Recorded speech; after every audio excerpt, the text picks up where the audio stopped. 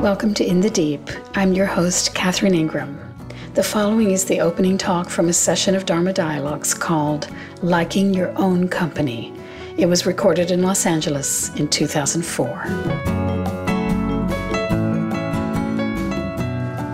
I usually don't read anything here, but this came my way this week and felt a resonance with it. This is from Oriah Mountain Dreamer, an Indian elder.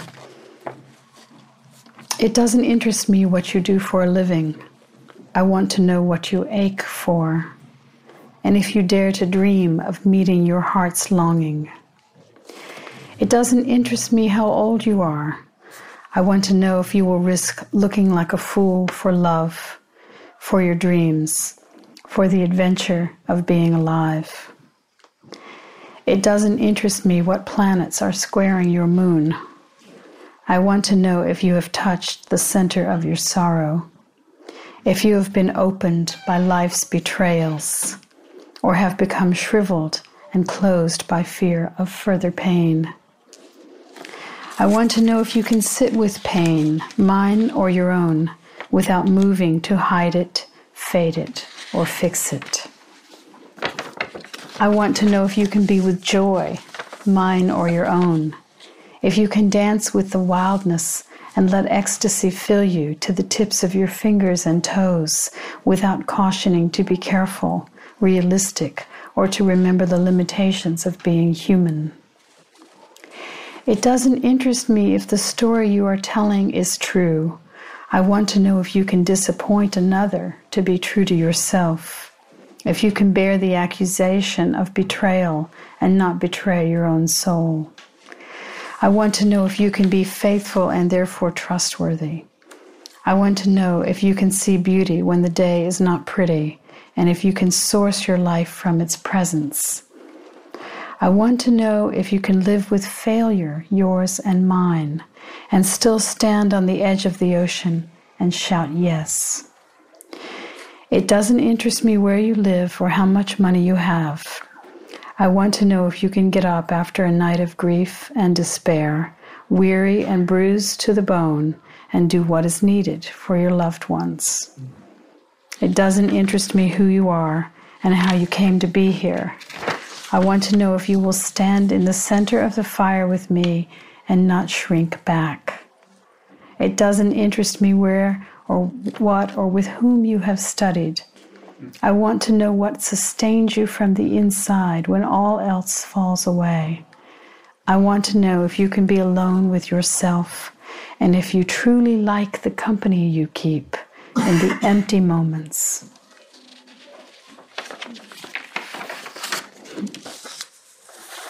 If you truly like the company you keep in the empty moments.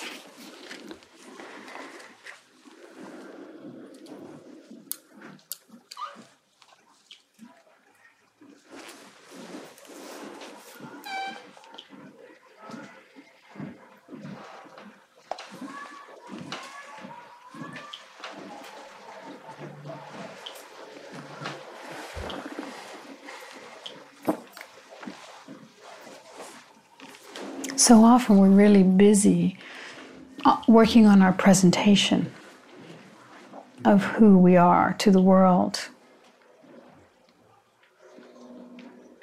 But actually, from my point of view, the people you really want to attract are not going to be interested in your presentation.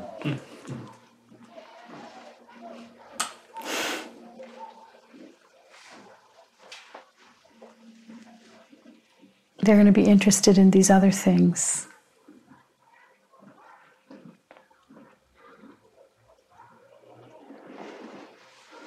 Sometimes it takes a long time for us to figure that out in life.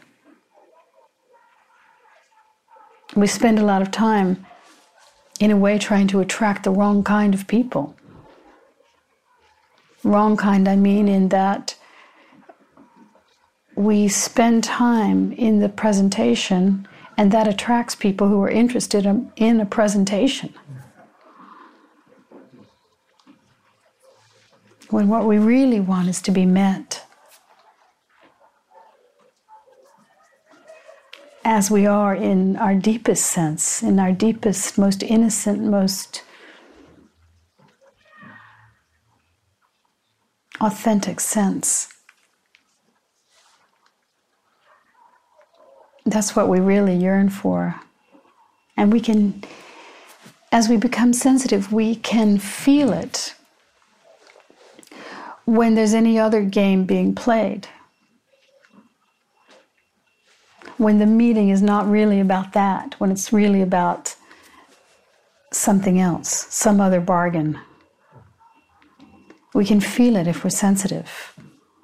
And it starts to become very unsatisfying, which is a good thing.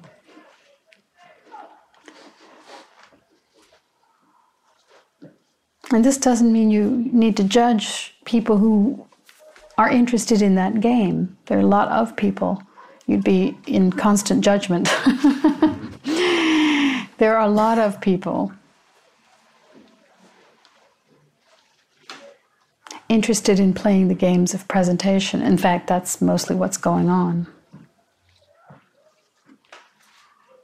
But as one gets quieter, as one becomes more and more comfortable in oneself, in one's empty moments, like in your own company,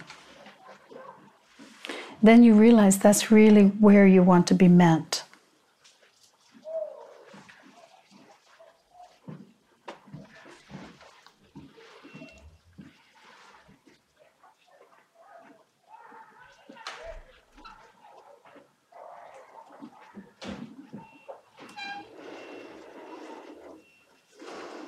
And then everything becomes much more simple.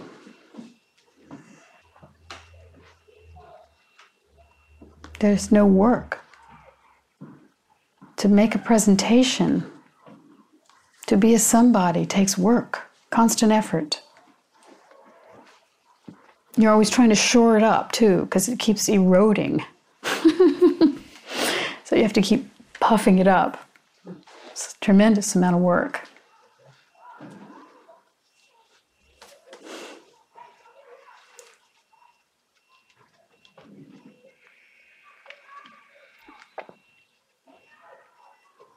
But being met and offering oneself in utter simplicity really is effortless. And we know those delightful moments when we feel seen and we feel celebrated.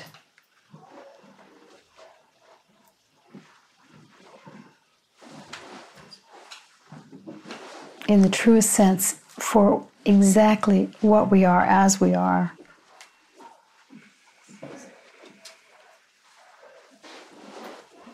One of my woman friends long ago, maybe 10 years ago, was describing to me her feeling of when she would walk into a room and her kids would see her.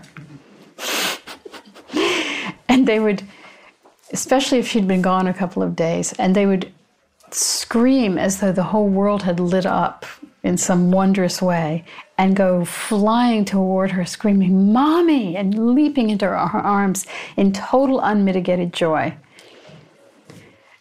And she was describing to me just the feeling of that, you know, that it's just the showing up as mommy. You know, that the joy of that. And she said, you know, it kind of spoils you for every other kind of love because no one else quite celebrates you in that way. But there's something very beautiful about just the simplicity of it.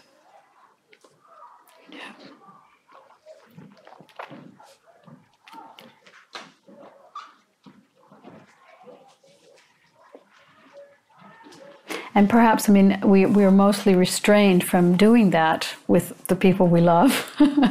As we grow up, we don't tend to scream and yell and leap into their arms. But there probably are people with whom you feel this leap of your heart, right? And this this incredible well-being, whereby you realize in their company, you can be at ease, you can be yourself. And why is that? Because most likely they're sitting very comfortably in the center of their being. You know, I know many of you have heard this, but it's a good moment to tell it for those who haven't. Having interviewed the Dalai Lama a few times, sometimes people will say, well, were you nervous interviewing the Dalai Lama?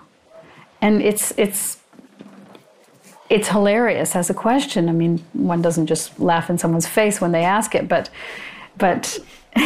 you're the least nervous around the Dalai Lama.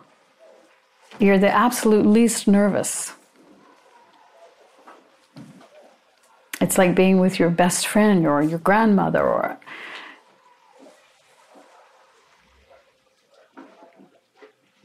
all of the greatest people just put you at ease because they're seeing you in your truest sense and they're celebrating you as that.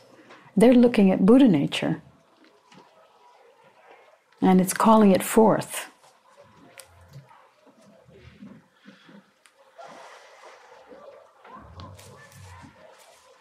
When you're with someone and you're feeling nervous, of course it can be your own projection, but sometimes it's because you're in a game of presentation.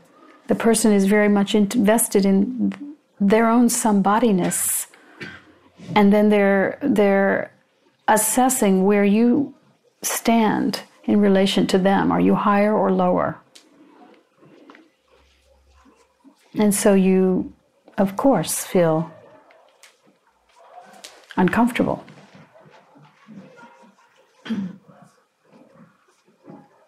Whereas when you're with someone who sees you clearly, there is no higher or lower. They know that. And they're not interested in questions of status.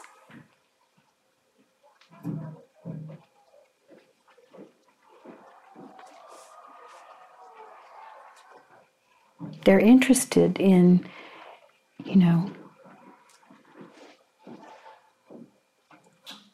do you love well? Are you in touch with your sorrow? Are you comfortable with yourself in your empty moments? That's what they're interested in. That's what they're rooting for you. This has been In the Deep with Catherine Ingram. If you'd like to find out more about my work or make a tax-deductible donation in support of these podcasts, please visit catherineingram.com. And you can follow me on Twitter at Cath Ingram, CATHINGRAM, for notice of additional podcasts and other musings. Till next time.